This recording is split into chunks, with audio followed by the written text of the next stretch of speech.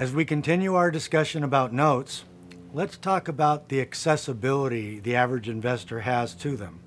Unless you're buying notes, quote, off the street where you live, or at least in the market where you live, it's going to be fairly difficult.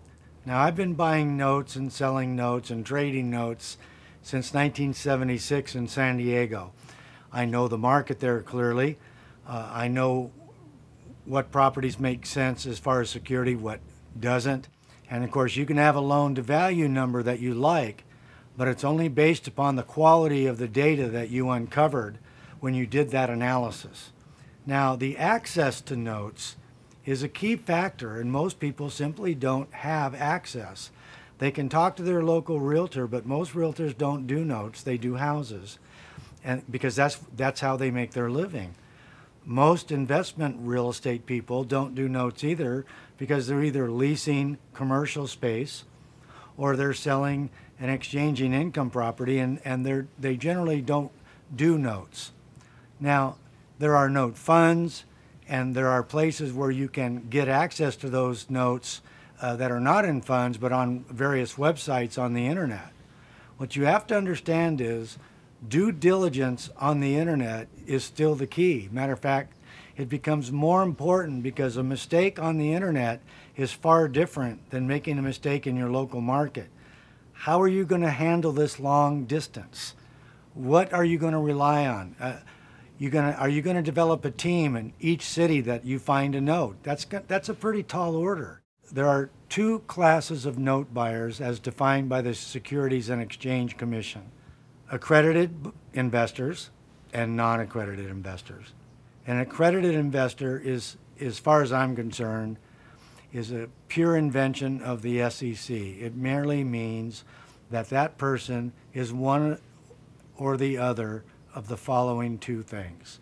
They're either worth $1 million, not counting their primary residence, or if they're single, their income is $200,000 or better.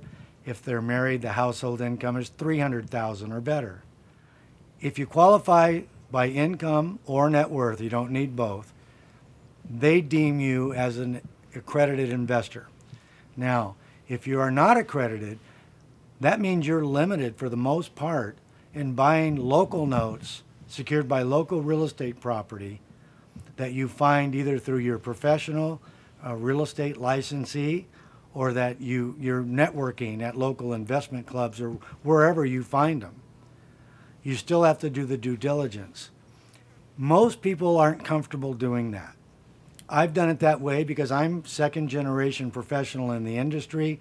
I was mentored within an inch of my life by two note professionals, one of which died with $85,000 a month in note income. So he knew what he was doing.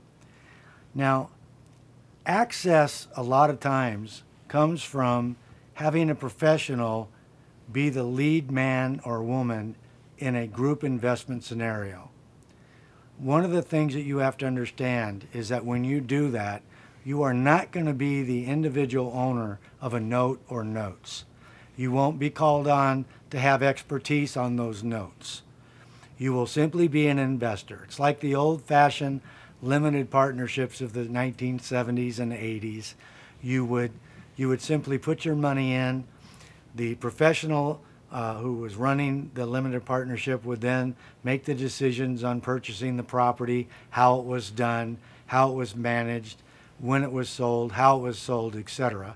You got the tax benefits, if there were any, and to the extent that you had money in it, any profits were distributed by the ratio of your investment compared to the entire group's investment number. Now, what we're going to talk about next time is a note investment group for you. It's not for everybody, but we're going to explain that next time out.